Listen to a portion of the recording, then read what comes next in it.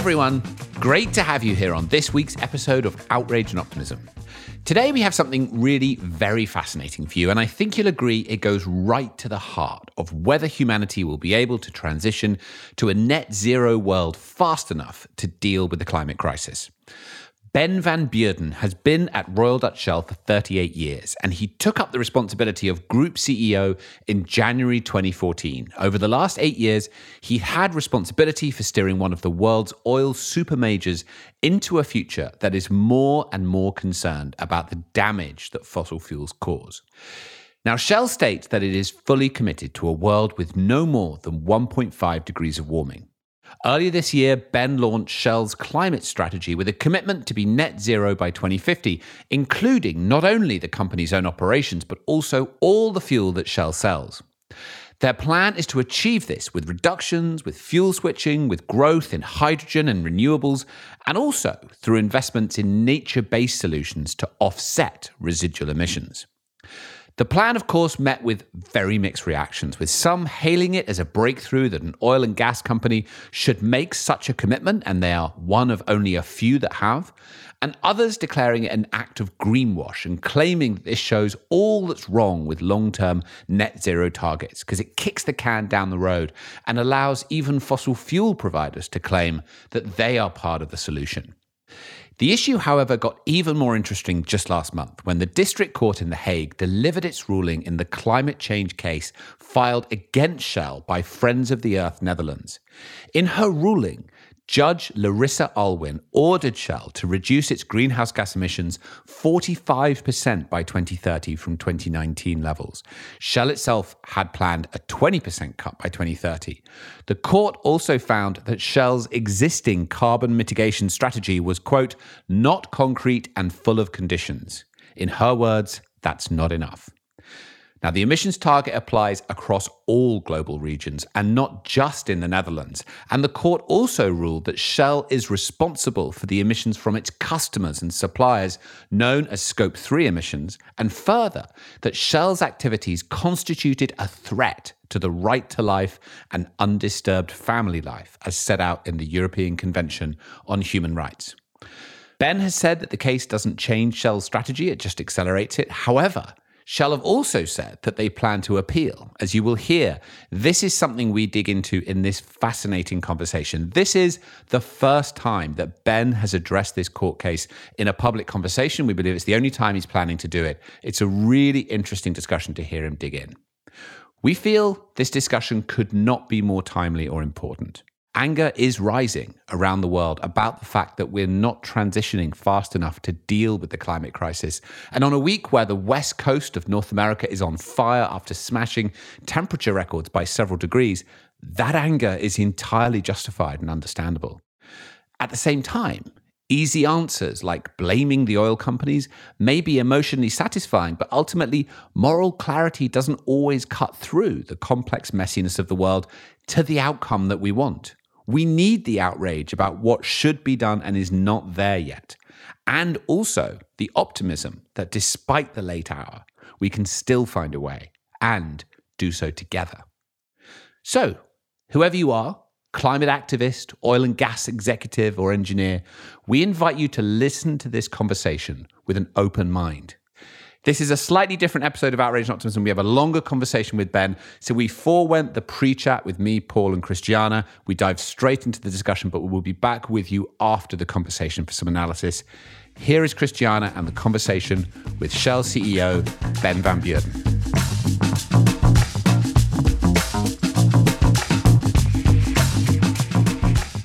Ben, what a pleasure to see you again. And thank you so much for taking time at a very hectic time for you, I must say. So thank you for being generous with your time and with your insights. We thought, Ben, that we would concentrate this conversation on hopefully helping our listeners to understand the complexity of the transition that we're all in. Certainly the oil and gas industry, but everyone else as well. And try to steer away from simplistic arguments that are actually just not going to help us to move forward. So I just wanted to invite us to step into that complexity, but using language and arguments that are understandable to all of us. Because I have the suspicion, Ben, that if I walked in to a board meeting at Shell, I would understand absolutely nothing of what you're saying because of the languaging and the terms that every industry uses. So here's an invitation to help our listeners walk into the complexity, but with language tools that we can all understand. If that's okay with you, that would be sort of our invitation. Well, that's great, Christiana, and it's great to be talking again. And Tom, good to see you again. And Paul, nice meeting you. And I think you couldn't have had a better invite for me, because if there's one thing that I find is still an issue, it is the sometimes the simplistic nature of the debate of an issue that is more complex than any issue I think humanity has faced. Indeed. So in that spirit, Ben, I thought last night, to be honest, and I'm going to show you my little cheat sheet. Here's my little cheat sheet of our conversation, because I thought maybe it would be helpful for me anyway to list some of the dichotomies or paradoxes or contradictions that at least I see that are embedded in this transition, and lay them out one by one to you and invite you to guide us through. I mean, obviously you don't have all the answers, but I am sure you have thought about this more than most people on this planet and can give us at least some light as to how do we navigate these paradoxes or these dichotomies. So I have a list of 4, and maybe, my colleagues will bring in a couple of others. The first one that jumps at me, Ben, is your very interesting reaction to the Dutch ruling. If I have it right, your immediate reaction was one of welcoming the ruling, in the sense that you said, this ruling will not change the Shell strategy. If anything, what this ruling is going to do for us is accelerate that decarbonization strategy or decarbonization strategies, because it has many different components. So I was really interested in your reaction to that, with the dichotomy that then I understand that Shell is actually going to appeal the ruling. So walk me through those two. Walk me through welcoming the ruling as pushing you farther in the direction that you're already walking, but at the same time appealing the ruling. Yeah, that's a good one, Christiana, and thanks for the opportunity to clarify that. I think maybe I have to add a little bit of context here, which I think is important. So the ruling, even though it came out in May, was a ruling on a hearing or a set of hearings that took place in December. Between December and May, we actually published our energy transition strategy. We put our strategy to the vote. We had a relatively detailed update with our investors on how we were going to approach it. And of course, as a result of all of that, the outcome of the court did not take into account what had happened since. That just happens. That's just a fact. And as a matter of fact, if you look at what the judgment was all about, which is, you should actually do more to decarbonize customers, because 45% reduction of our scope 3, which is the best endeavors effort, by the way, is a reduction of our customers' emissions. And you should work hard on your scope 1 emissions, so the emissions from our own facilities. Well, as a matter of fact, that is pretty much, at least directionally, what we told our investors we would do, and to which our investors, 90% of them said, thumbs up, we support that plan, and you have our support to go ahead with it. So directionally, it's not any different. You could argue a little bit, is the 45% correct? But the point is that our strategy is to purposefully and to profitably decarbonize our customers on their road to net zero, which is exactly what the court asked us to do with significant best efforts. So therefore, I'm quite okay to say, well, that is actually a confirmation of the strategic direction. Again, you can argue about the numbers, but we are going to rise to that challenge because it was actually our strategy to do that anyway. What I don't agree with is that climate change and the orchestration of this and what is going to be needed to achieve this needs to be done in the courts. Because ultimately, Christiana, if we are to reduce the emissions of our customers with, shall we say, roughly half, 45%, roughly half, that is not going to happen because we supply them with less energy, less fossil energy, so to speak. We can do that, but that doesn't help the planet. That will only happen if there are supporting policies to make that happen. If we want to sell half the petrol we sell to the automotive sector of society, or half the jet fuel or whatever, then we need to see changes in those segments of the economy. Half the cars need to be electric. Half the jet fuel pool needs to be biofuels. And these are things that we cannot make happen. They can only be made happen by governments, obviously in close coordination with these different segments of society. So while I'm okay to say, we will do everything to work with each and every sector in society to decarbonize that particular sector, to be held to account for the results through a court of law as a single company doesn't feel like the right approach to tackling this very complex challenge.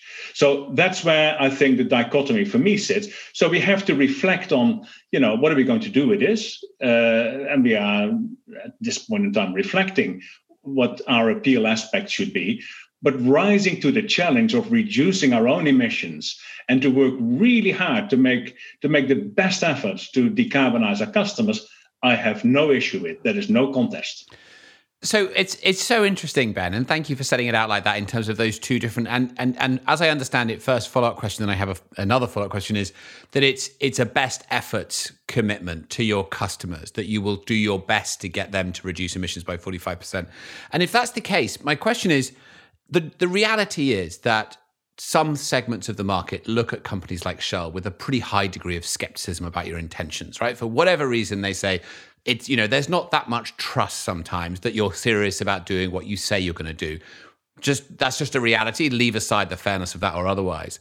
So given that, if you now get this ruling and you appeal it, it will sort of play into what people expect of you in their worst view of a company like Shell, of saying, oh, now they're appealing it, they're not that serious. So net, wouldn't it be better to just say, you know what, we're going to do it. We're going to charge ahead. We're going to try and meet this target. Rather than to sort of allow that potential reputational impression to grow in the world? I think that's a good point, Tom, and we have to really think through how we live with this particular apparent paradox, which in my mind is not a paradox at all. For me, it's perfectly okay to say, well, I embrace that. We're going to do the 45% on our own emissions. We have to figure out whether we can do it and what it takes. We're right in the middle of it. But if we can see a pathway to achieving that by 2030, then I have no point to embrace that, to make that a commitment, a target, assign a component of our remuneration to it, or whatever it is. Right. That people can say, okay, no, I get it. They are serious. Yeah. But again, on the other 45%, reducing the emissions of our customers, I'm quite okay to say we will do everything we can to indeed change the product portfolio and therefore change the energy use of our customers to alternatives, which for them basically means changing their car, changing their house, changing their plane, changing their whatever. I'm okay to work on that.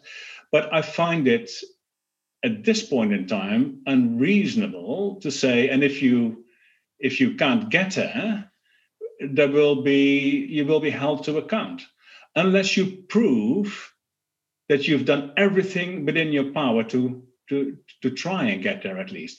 Now, that's quite a difficult one to contemplate. So what am I going to say, or rather my successor or my successor, suppose we couldn't have gotten there?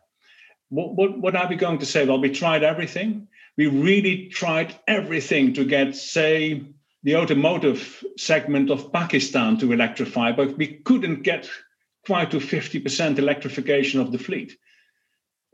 Or do I say, well, if that happens, I'll just stop supplying that segment. I will just give up on these customers and let them be served by somebody else. Now, both of these are not exactly helping climate change. Both of them, I think, are also for showing the shortcomings of how a court should sort of play a role in the orchestration of the world when it comes to the energy system. And I think, we are struggling with that. We have been struggling with that for some time, but I think this court ruling brings it in a slightly sharper relief. And you could argue, I know the cynicism and the lack of trust and everything else, but you could also argue that for us, there is an obligation to point out what a complex system challenge it is to convert. And there will be quite a few people who look at scope 1, 2, and 3 or whatever and think it's some sort of different aspect of our operations. Right. Not a lot of people understand that our scope 3 emissions are their scope 1 emissions. Exactly. It's surprising how big the gap in understanding is if you go outside sort of a circle like we have here. Yeah. And there's also an obligation on our part to point that out. Well, there is an overlap there, as you say, your scope 3 or my scope 1. Hence, we should both be working on this together, right? It doesn't mean that either one can actually solve this. So that takes me quite nicely up then to my second dichotomy or paradox, which is our proverbial supply and demand paradox, which is so vexing. And so just to simplify that. Let me just simplistically say climate activists will argue and do that it is the urgent responsibility and deep responsibility of fossil fuel companies to reduce their supply ASAP. Fossil fuel companies will argue, and I've heard you argue, as well as many of the other CEOs, that there is an urgent and responsible need to reduce demand. Both of these are true, right? Both of them are true. Now, the question is, how do we actually orchestrate that? Because by looking at this as a chicken and egg, we're not going to get anywhere. By lobbying the responsibility across the fence between supply and demand, that doesn't get us anywhere other than to a ping pong game. Meanwhile, we are running out of time. Now, on top of that, Ben, I would argue that the capital discipline that all of you have been exercising in the past few years, where you are committing to give cash back to shareholders, where you're actually restricting already your capital investments in new exploration, meaning that you are not necessarily replacing like you would have in the past. You're not necessarily replacing the depletion of oil fields that have come of age. So all of that to me means that there is already in the system a reduction of supply. Now, on the one hand, one could think, well, if there's a reduction of supply, then that might mean that the price will go up, making alternative energies much more competitive. So the market forces will be with us. On the other hand, one can say, well, if the prices go up, there are going to be many who will want to produce and take advantage of those higher prices. So it is quite a vexing question, not just the supply and demand, but the price volatility, right? Because you don't have that price volatility in renewables. This price volatility, and I heard you recently in a panel, somebody asked you, so Ben, do you think the price is going to go to 50 or to 100? And you said to both, but don't ask me in what chronology. So that's a very interesting, answer because there is such a price volatility. And that, of course, will affect both supply and demand. So I am sure that you have thought about this, Ben, very, very deeply because it goes to the core of your strategy. How do we get away from the chicken and egg conversation that I find totally unhelpful about who has the first responsibility, whether it's those who supply the fossil fuels or whether those of us who consume the fossil fuels? it has to be both. How do we do that? No, you're absolutely right, Christiana. It has to be both. And of course, we can have a long argument on the supply side and say, well, we are just supplying existing demand. So therefore, don't blame us. If the demand changes to something else, then we'll supply to something else. But there's also the other argument where you just say, well, but the more you lock in existing infrastructure, the more that sort of strong incumbency of existing supply will perpetuate itself. And therefore, you have to work on both. And I fully agree with that. And this is one of the curses, of course, of the energy transition, is that we are working against a very strong incumbent energy source that we have been honing for more than a century, and that is really successful. So it's not going to be easily dislodged. Of course, many people say, well, look at solar. Yeah, okay, but solar still is relatively small compared to where it needs to be. And it took a few $1 trillion to start dislodging, say, gas-fired or coal-fired power generation. So these are not trivial things. So I fully agree as a premise, Christiana, that we have to have supply and demand working in tandem. And as long as we have people pointing at each other and saying, no, you should go first, then, of course, nothing is going to be achieved. Let me give you a few examples. And let me start with a really practical example. Let's start with my own country, where quite often, of course, the criticism on our company is also quite accentuated, to use a polite word.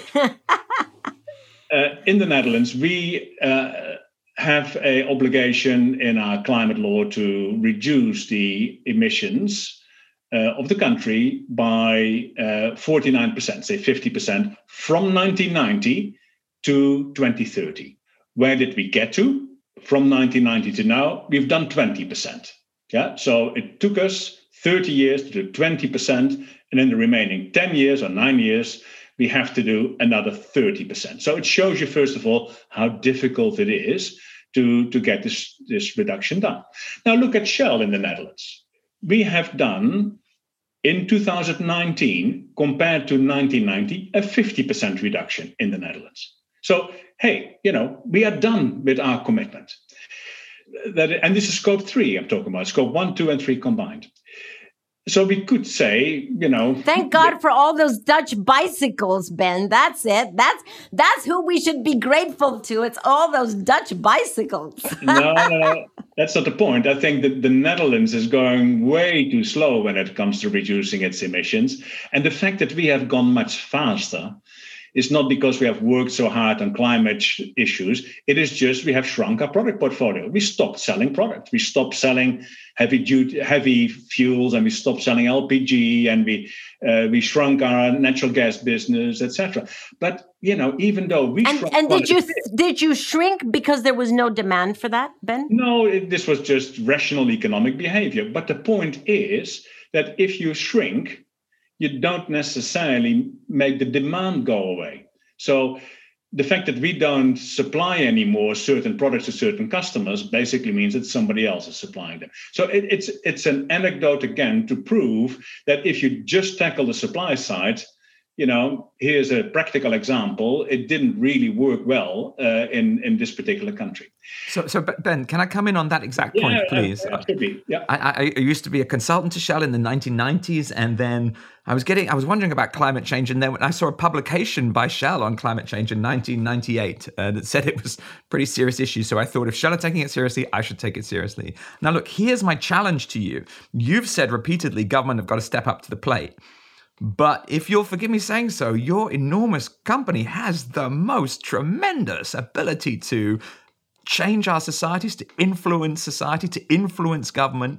One of your predecessors, Mark Moody Stewart, actually wrote a letter in the Financial Times a couple of years ago. And he said, look, he didn't say his personal opinion, but he said, why don't these, Extinction Rebellion or climate activists, why don't they support $100 a ton carbon price? And I wondered if you and maybe some of the other oil majors could come together and say, look, we demand a high carbon price now, and use your power to get that outcome. Yeah, no, Paul, absolutely. And I think we probably have said that in too tepid a way, that we support a carbon price, that I've been on record umpteen times saying that the carbon price is not enough, we need to have a higher carbon price, etc. And quite often then still people believe that either we don't mean it when we say it, or that somehow they don't hear it because it's us saying it. But our advocacy on carbon pricing has been very clear and on the record, I think, for decades. I think to answer the other half of the question, again, back to your point, why can't we do more? Let me give the second anecdote, and that is, or example rather, which is the aviation sector.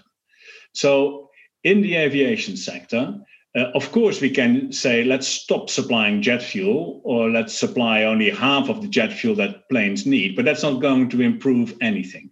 The only way this is going to happen, the energy transition in aviation, if in the near term at least, if we will provide biojet, so sustainable aviation fuel made out of waste product, and we probably need it for a few decades before we have things like electric flying and hydrogen flying and everything else. The problem with it is, at this point in time, it's 4 times as expensive as petroleum-based jet fuel. So I can say, well, but I make it available. It's available. You have to pay 4 times as much for it. So please come and get it. I'm actually building 5 plants, and I will make this fuel available. It will not happen until or unless there will be a mandate to increase the amount of sustainable aviation fuel in the fuel mix. You can say, let the carbon price take care of it, but we're going to need a carbon price of well over $1,000 per ton for this to make sense. And that's not going to work either. So here you have it. In some cases, whether it is, and mostly this is in transportation, by the way, you will need mandates where governments say this needs to happen, and then indeed it will happen. And then I think the supply and demand issue will solve itself because the demand gets mandated. And so just to challenge you, would you support? And actually, I'm gonna be blunt about this. Would you put financial resources into lobbying both for carbon prices and for mandating an increase in renewable jet fuel? Because I do believe it's perfectly reasonable to put money into lobbying in support of your business plan, right? That's exactly what we are doing, Paul. So this is not a matter of would I do it? It is we are doing it. We are quite vocal when it comes to this. And in the same way, we have been very vocal also on ICE bans. We're very vocal on how to make hydrogen in trucking and buses happen. But the point is, again, you're not going to get there by, make supply available and then the demand will come. It needs to be mandated. Simply back to Christiana's question, because we have such a very, very strong incumbency after a century of optimization of oil and gas products. And therefore, you have to dislodge it with something quite significant. Now, in some cases, a carbon price might do it, but in many cases, it is absolutely not sufficient. And therefore, you have to have regulation and mandates to make it happen. I'm sure with you backing it, we'll get both. Thank you, Ben. Ben, unless Tom and Paul want to come in with a follow-up there, I wanted to move us, thank you for that, to a third paradox or dichotomy. There is quite a bit of a conversation about why don't oil majors, the large companies, simply sell off their assets? Why don't they, take all their oil fields and their plants and just sell them off? And that would take you to a very quick decarbonization if you divest your high carbon and invest the capital from that into alternatives that you're already starting to go into. Now, that's one side of the argument. The other side of the argument is, really? Whose responsibility is this? If you divest and if you just sell off those assets, presumably, your large competitors won't take them on because they have already understood the risk of stranded assets. So I'm assuming, but please correct me if I'm wrong, that the only ones that would be in the mood to take up these assets would be smaller companies that are certainly under less scrutiny from the public as well as from court rulings, and that they would just operate them and hence continue the supply that is at the root of the problem anyway. So selling off assets is not an option. It might be or it is an option to manage a decrease of supply, to be prudent in walking down the curve of the supply, obviously not overnight, but a prudent decrease of supply, a prudent decrease of production, a prudent closing of fields, oil fields that are currently in production right now, seems to me like the only responsible way to deal with the fact that each of us have individual responsibility, but each of us also contributes to the collective impact. So that individual responsibility, what I'm arguing here is, can't be just farmed out to smaller companies. It has to be assumed on the shoulders of those who currently own those assets. Yeah, I think that's an interesting one as well, and I think you're right in pointing this out. Let me answer it again in two different ways, Christiana. First of all, you're right. If we were to just quickly sort of sell off or liquidate our upstream portfolio, of course, the oil and gas that would be produced by us would simply then be produced by somebody else, simply because the asset doesn't change, the asset doesn't evaporate. It just goes to different ownership. And more often, you have to also bear in mind, every resource that we produce is a major resource of a country. So, we can say, let's stop producing in country X. But that doesn't mean that we will plug the wells and say to this country, you can't produce anymore. They will just find another operator or have the national oil company, or they create a national oil company to produce a resource if they feel that there is a need or a rationale for doing so. And they are in their sovereign right to do so. We do not have tools, thank God, to forbid countries to develop their national resources. So that indeed is not really a solution. And indeed, you're right. If you sell it off to a small player or a non-publicly listed player, then of course you don't necessarily do anything, and you may not even improve the operation or the quality of the operations. So that is not a solution. But there is another way to looking at it as well, which is, if we are going to be a major player in the energy system of the future that we want to be, and therefore we want to build out an unprecedentedly large hydrogen business, a bio business. We want to get into power in a big way, and not just commodity power generation, but quite complex power systems that the world need on the customer side. All these businesses that we are going to build up, they are going to be free cash flow negative, and I know I have to explain it in a moment, for at least a decade. So in other words, the amount of money we have to invest in these businesses to let them grow up to materiality, the investments in it is going to far outstrip the cash we will get out of it. Now, we can't go to our investors and say, oh, can we raise some money from you, please, because we want to grow our baby businesses into full-blown businesses. We need that funding to come from elsewhere. And therefore, in my mind, the strategy of having a relatively healthy upstream business that you will go into manage decline with, but for which you will use the cash surpluses to fund the cash deficits of the businesses of the future, is exactly the right way to do it. Now, some investors may say, no, we don't want you guys to do that. Just give the money back to me and I will invest it in startup companies. But I can tell you the energy transition is not going to happen at the pace that we need it to happen without strong incumbent players with the scope and the reach and the capabilities of companies like us to make it happen. So I think it is legitimate to say I will nourish my legacy business as an important foundation piece for funding the rest of my strategy, but I will also be mindful that that business then goes into decline. There's only very few companies in our sector that say they will manage the decline of their legacy upstream businesses. I can only count two, and we are one of them.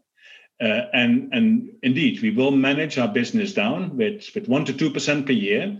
so that it will still be a cash-generating business in the 30s. But if I do it prematurely, you get in the so-called valley of death, where your business of the future doesn't generate the cash to still have a going concern, and the business of the past you just got rid of. And to get that balance right is incredibly important. It comes with lots of volatilities and uncertainties, so you have to make bets, sometimes strategic, sometimes tactical. And of course, at the same time, you're being criticized for doing it this way. So that is quite a challenge to get right. But, that's the challenge of our time, and that's in the industry. It is one that I wouldn't say lose sleep over, but I see this as my legacy challenge as the CEO of the company at this stage of our life. So one follow-up question to that, Ben, because it seems to me, and please correct me if I'm wrong, that your traditional investors would question whether you actually have a competence to go into hydrogen, into biofuels. They'll say, what is your track record? And obviously, you have offshore wind might be something that you could argue you have competence. You have a competence on the offshore part, but not necessarily on the wind part, right? But you don't have any track record on hydrogen. You have very little track record on CCS. Both of those have a long lead time. And is it not then difficult for investors to actually provide the support, both the especially the financial support, for you to do the transition that you need to do? Frankly, Ben, when you say 2% decline, many would argue that's not fast enough. So, it seems to me, yet again, here we have a dichotomy of a managed decline, that you're saying, yes, we're doing the managed decline more than others. Some would say that's not fast enough. On the other side, you might have investors who are saying too fast. Where's the compass? Why are you going into some things that are completely new that you actually know nothing about? Yeah, I think I would say two things to it. First of all, is it 2% fast enough? Well, it depends a little bit on how fast you grow up the business of the future. Yeah, because if I can grow that business of the future much faster, then of course I don't need the funding capacity of the legacy business quite as long. And as a matter of fact, if I would grow that business of the future much faster, it would probably be smarter to build down the legacy business, and there wouldn't be any need for it more in the world anyway. So in other words, I want to be driven by the pace with which we can grow the business of the future. I'm quite prepared to take risk in that, for that matter, probably more risk than our investors traditionally would like to see us take. But I cannot do it the other way around, where I just say, let's go as fast as we can in building down this legacy business, and then see whether we can build a just-in-time future business without knowing whether that future business is ever going to grow up in the way that we are currently planning for it. That's point one. Point two, on the competency piece, I hear that a lot, but I fundamentally disagree. There's two things there. First of all, I think many of our critics think too much that the energy transition is all about future assets. So, you were very good at doing wells. Why would you be very good at doing solar panels? It's okay. Or you said it yourself, you can do offshore, but why would you be good at doing offshore wind? Now, first of all, we are pretty good at doing offshore wind. Just yesterday, we won one of the largest tenders in the United States on offshore wind. And as a matter of fact, we have won most of the tenders in the Netherlands on offshore wind.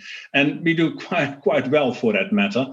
It's just that we have to do more and we need to go faster. But that does somebody else, so does everybody else. I think on hydrogen, we are the leading player in hydrogen for mobility. It's a tiny business, but we've been at this game and we are ahead of anybody else in this sector now for probably a decade or longer. We started this in the 90s. And in bio, the same thing. We have amazing technologies that we can leverage. And CCS, we have a proven portfolio, which is absolutely world leading there as well. So the whole idea that, this is you don't have a position, I would sort of classify that as alternative facts. Yeah. But then the other thing to bear in mind also, Christiana, the energy transition is not necessarily who has the best assets or who can build the assets with the highest return on steel or the highest return on concrete. The energy transition is going to be a much more a customer-denominated game, particularly if you want to indeed have as a strategy, how do you decarbonize your customers? If we are going to win in, shall we say again, aviation and jet fuel, it is not so much because we have the best biotechnology, which we may well have, but it is because we have the best incumbency when it comes to the aviation sector. We are the largest aviation fuel provider. Now, that's a great starting point. That is something we can work with. We have network agreements with every major airline in every continent of the world. We are at 1,000 airports, bigger than anybody else.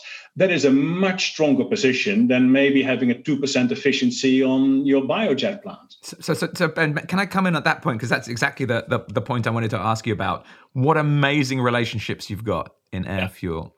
I mean, you heard me earlier talking about your ability to influence governments. And I mentioned that because, as you know very well, over 100 years, you've been working with governments all over the world. I would say a core competence of Shell is working with governments. So I'm very excited to hear about you using your power there. But let's just not forget, you're a giant global brand known to billions of people. You have hundreds and hundreds of millions of customers, probably billions of customers. You've got 45,000 retail outlets in 80 countries. Can I ask you, will you use that position to change your customers? Because, people used to say you can be sure of Shell. Maybe they're looking for your leadership in your media. Yeah, no, that's exactly it, Paul. And thank you for such a great question. That is our strategy. Our strategy is to work from the customer back. Figure out with the customer what they are going to need in terms of solution sets to decarbonize, and then build the supply chain that you need for that. But you have to start with the fact that we have 30 million people visiting our retail sites every day, that we have a B2B business of 1 million B2B companies around the world who all have a need to do an energy transition. Who most of which have committed to somehow net zero or whatever else. And that was great on the day they did it. But the day thereafter, they are going to wondering, how am I going to get there? And believe me, quite often they come to companies like us and say, I need to do something. What do you have for me? Can you help me? Yeah. So it is exactly working from the customer back that we are going to achieve something. Same thing as with the airline example that I gave. Now, bear in mind, a very important statistic that is always forgotten, but is so crucial to remember, is that we produce a quarter of what we sell. Or let me turn it around. Our market share of our products is 4 times as large as the market share of our production. Yeah. So our market share of our production is 1.2%. Yeah. So 1.2% of the primary energy in the world is produced by Shell. But the energy being consumed in the world is supplied for 5% by Shell. Now, 5%, you can still say, is a very small portion, etc. But I would much rather work with 5% market share to achieve something in terms of customer demand and transformation and everything else than I would work on the 1%. So this is back to Christiana's first point. If I make my 1% of predominantly oil and gas supply, say, green power and green hydrogen supply, that would not nearly be as impactful as when I work with my 5% market share and customers to say, how can I help you? And I will build whatever you need to supply you, but we need to understand how we're both going to make money in this process. Yeah. And if we can't get it solved, we both need to turn up at the government's office and say, please implement this regulation, because then he can supply what I'm going to need. And that is our strategy. And that's why I'm also going back to the very beginning of this conversation. That's why I'm saying I'm okay to rise to the challenge of best endeavors to make that change of 45%. But we can't do it without governments. This has been so interesting. Thank you so much for spending the time to set out your strategy like this. Christiana's going to ask you a closing question in a minute. I just want to ask you something completely different, if it's all right, before we go on. But it's really helpful to have you unpack your strategy, how you're approaching it, the complexity. But I'm going to ask you sort of a simplistic question. Right now, everyone's doing something on climate change, but that wasn't true, as you know, a few years ago, even back in 2015 when we were reaching the Paris Agreement. And there was this spate of moments where CEOs would have this realization they needed to do something because their children would talk to them over the breakfast table. And you famously were one of those, where your 9-year-old said to you that the earth was warming and Shell was not doing enough or was being caused by Shell or something like that. And that had a big impact on you and sort of changed your approach to some degree. What does she think about your strategy now? Well, I think it indeed, and I remember mentioning this story to Christiana once. I think the first time we met Christiana, and indeed, it was very impactful for me. I think this was my middle daughter, who indeed was told at school that companies like Shell are not doing the right thing, and she was quite perturbed by that, and it came home and was in tears. I found her in tears, and when I asked, well, what's going on, she told the story about how at school they explained that companies like Shell are doing the wrong thing for the planet. And how on earth are we going to have a discussion like this with I think she was at the time 11, explaining, scope 1, 2, and 3, what we are doing, investment levels, what is needed, supply, demand, and everything else. The only thing at that point in time, I could do as a father, maybe you could say that's inadequate, is to say, darling, you have to trust me. Do you trust your father to do the right thing for you and for your life? And on the basis of that trust, which she had in me, I could say, well, we are doing everything that we believe is reasonable and that's possible to tackle this problem. So you have to believe me when I say, you have to trust me when I say that we're doing what we can. Now, that argument works only for a while, because they will indeed say, well, but what have you done then? Yeah. So coming with practical and tangible examples is really important. And I do, but the point is, it is anecdotal. And why I'm saying that is because I think also the way we are going to regain trust from society is through anecdotes, by saying, look at what we've done here, look at what we built there, and not so much trust me when I say, because even if I say, I believe in a carbon price, or I believe in this regulation, or I believe in X, Y, or Z, so therefore, don't you trust me now on the basis of what I've said? No, that's not going to work. So we need to show a continuous stream of proof points, like the fact that we are today starting up the largest hydrogen electrolyzer in Germany, that we won the largest wind tender in the US, that we are doing all sorts of other things. But people will say, wow, okay, well, that clearly wasn't just a post that I put up. That is real money that is going into real projects that will make real change. But if I may, for a moment, I have a younger daughter who is now 11, and the discussion has moved on. She doesn't come home anymore and just say, that's interesting. Yeah, and that also shows, I think, the hardening in society of and the intolerance, which on the one hand, you could say is actually good news, because society is waking up to the urgency and frustration is building. And frustration is a resource, Tom, in my mind, that you need to channel and do something with. But it also shows that hardening of attitudes and with it perhaps feeding more simplistic stories is also potentially standing in the way of really constructive orchestration of this very, very complex problem. Yeah, thank you for sharing that, Ben. I have been thinking throughout this whole conversation of the very first time that you and I met, and you told me the story of your daughter and how you reassured her that that you would be judged to be on the right side of history. And at the end, I just want to put that into our final question, Ben, because at the end of all of these conversations, we always ask our guests whether they are more on the outraged side or the optimistic side. And I wanted to ask you the same question, but with respect to timing, Ben. with respect to timing, because you notice the difference between your daughters, right, reaching that very important age and the hardening of attitudes. I think to me, that demonstrates the very broad awareness that we're running out of time. So on the one hand, just to finish my list of dichotomies here, and I wanted your final reaction to that, we understand that, as you call it, a managed decline of the production of fossil fuels takes time. That's what the managed piece is about, right? We understand that. On the other hand, Ben, we also know that we have completely run out of time.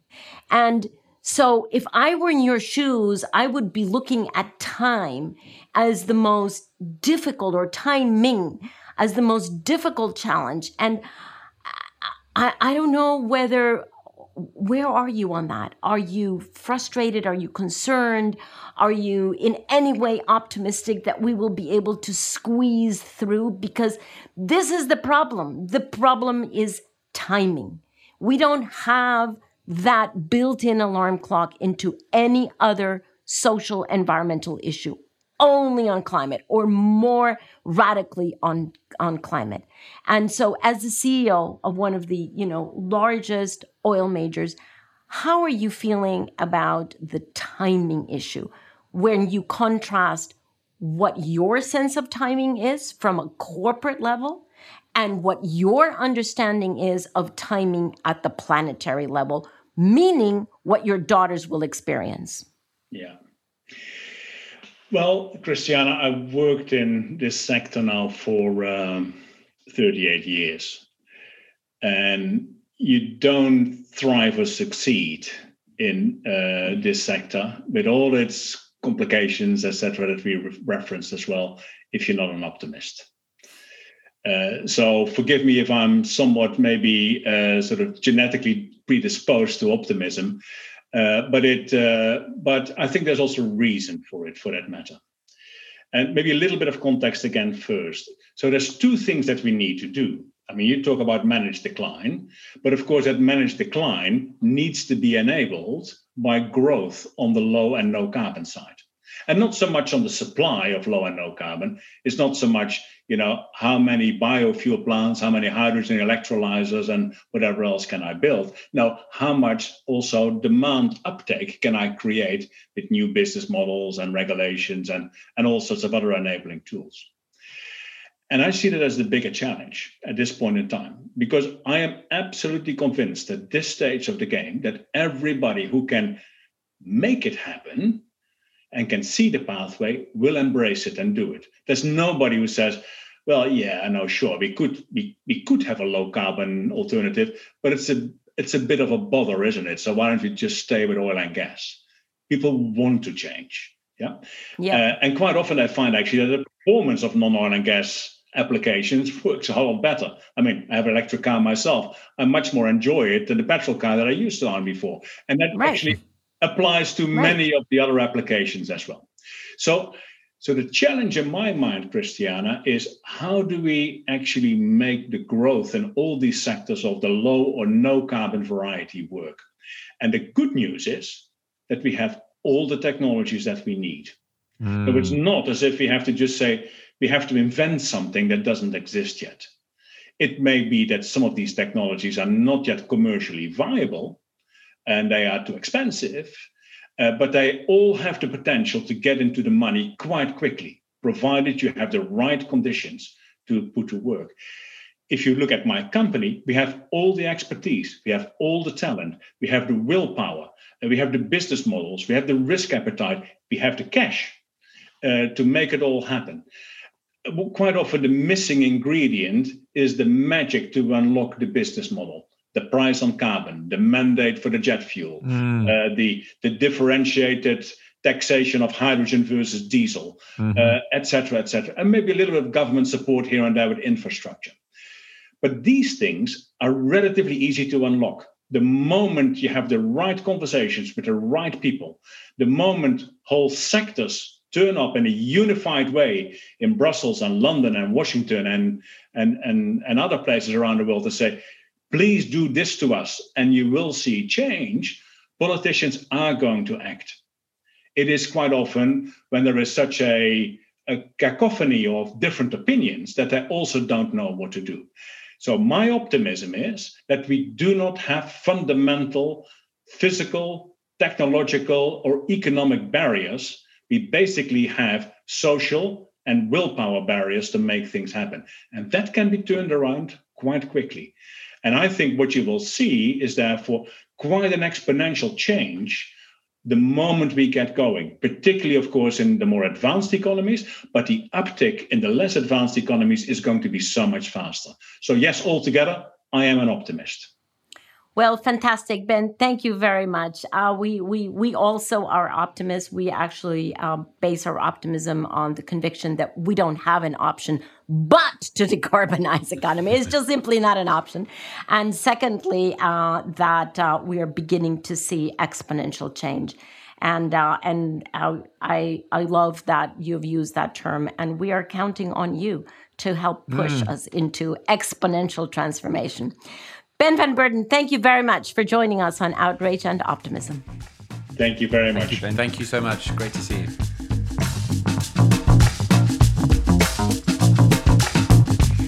I mean, how fantastic you get a chance to sit down with Ben van Beurden, CEO of Shell, to spend an hour with him pretty much talking through the complexities of the issue that he's facing. I thought it was so great the way you managed that conversation, Christiana, going through those dichotomies. What did you both leave that discussion with? You know, I've always been kind of really in love with giant corporations. I wrote a book called Beautiful Corporations that actually featured Shell. But I've also been terrified of large corporations because, you know, the 5% of the world's energy is coming out of Shell, and it's pretty much all fossil fuels.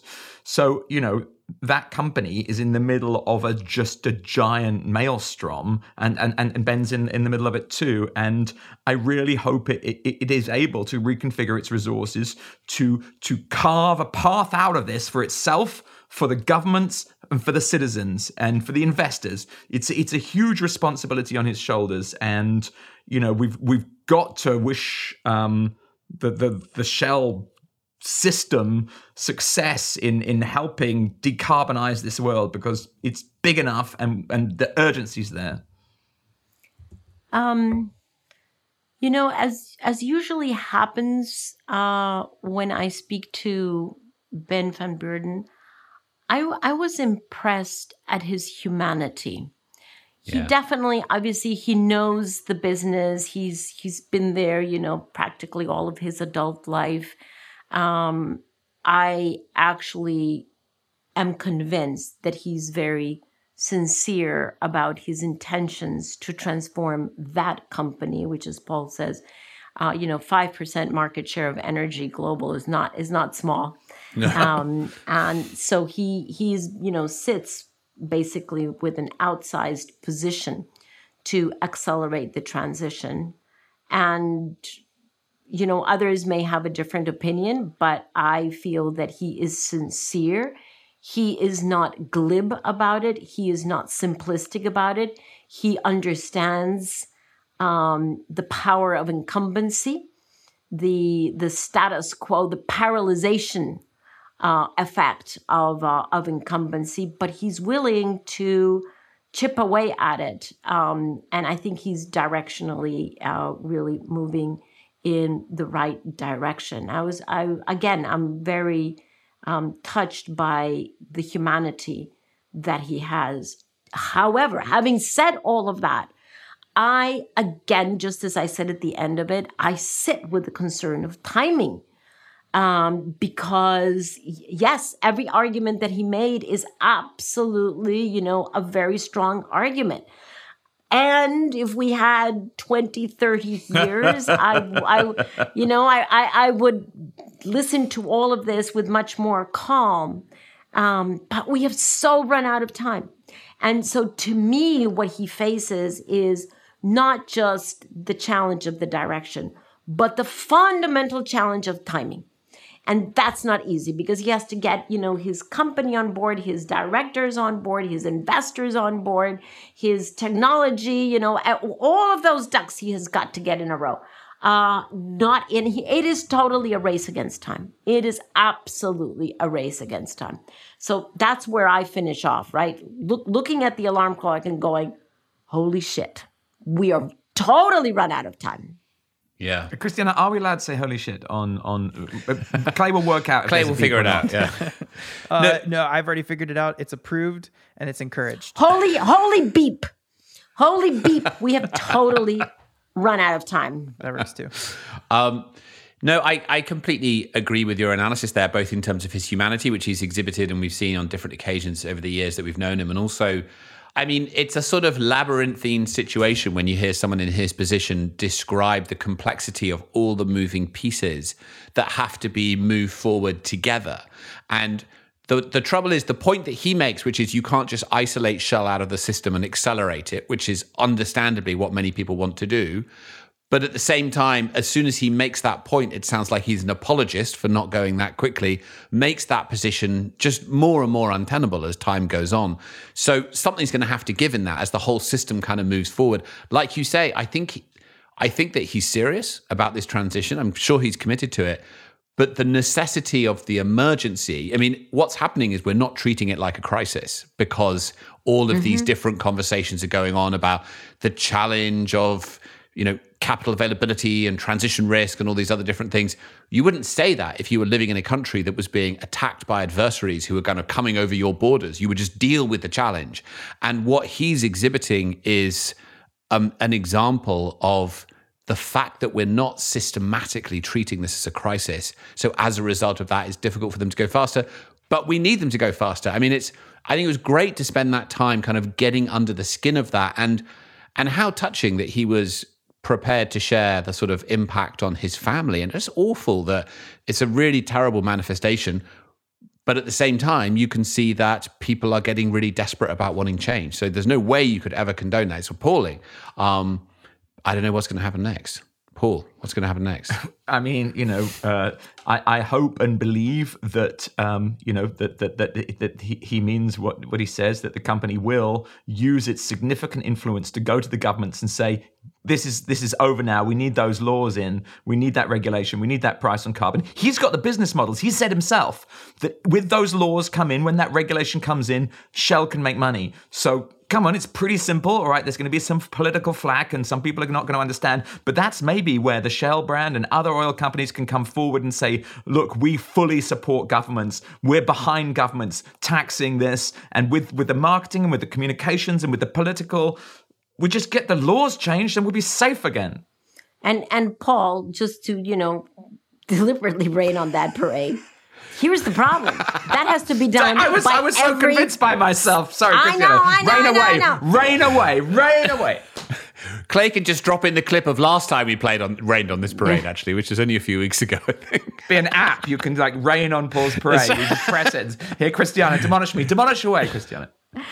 Well, the challenge here is the complexity of what you have just described. It's every government in the world. It's not like they can go to the Dutch government and get them, to get a carbon price. There is already a carbon price in Europe. That's not the point. The point is that there's so much individual responsibility, as in Shell, individual corporate responsibility, but there is so much collective responsibility.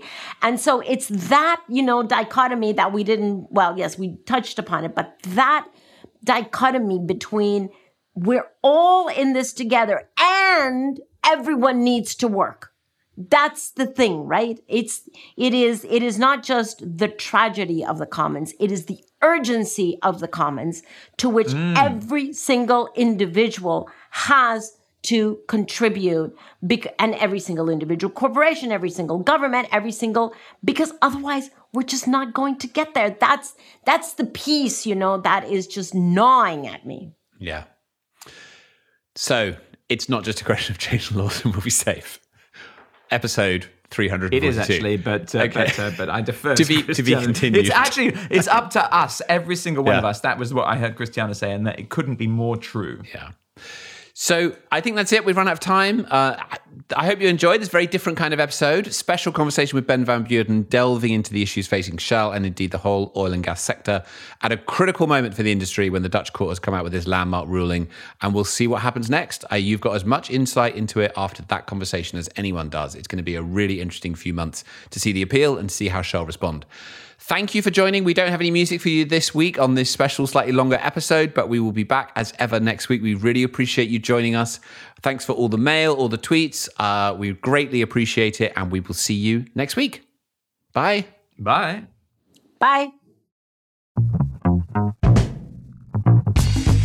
So there you go. Another episode of Outrage and Optimism. I'm Clay, producer of the podcast. In a break from my usual longer credits, and in light of the importance of this topic, let me thank Ben van Beurden and his team for working with us to arrange this conversation.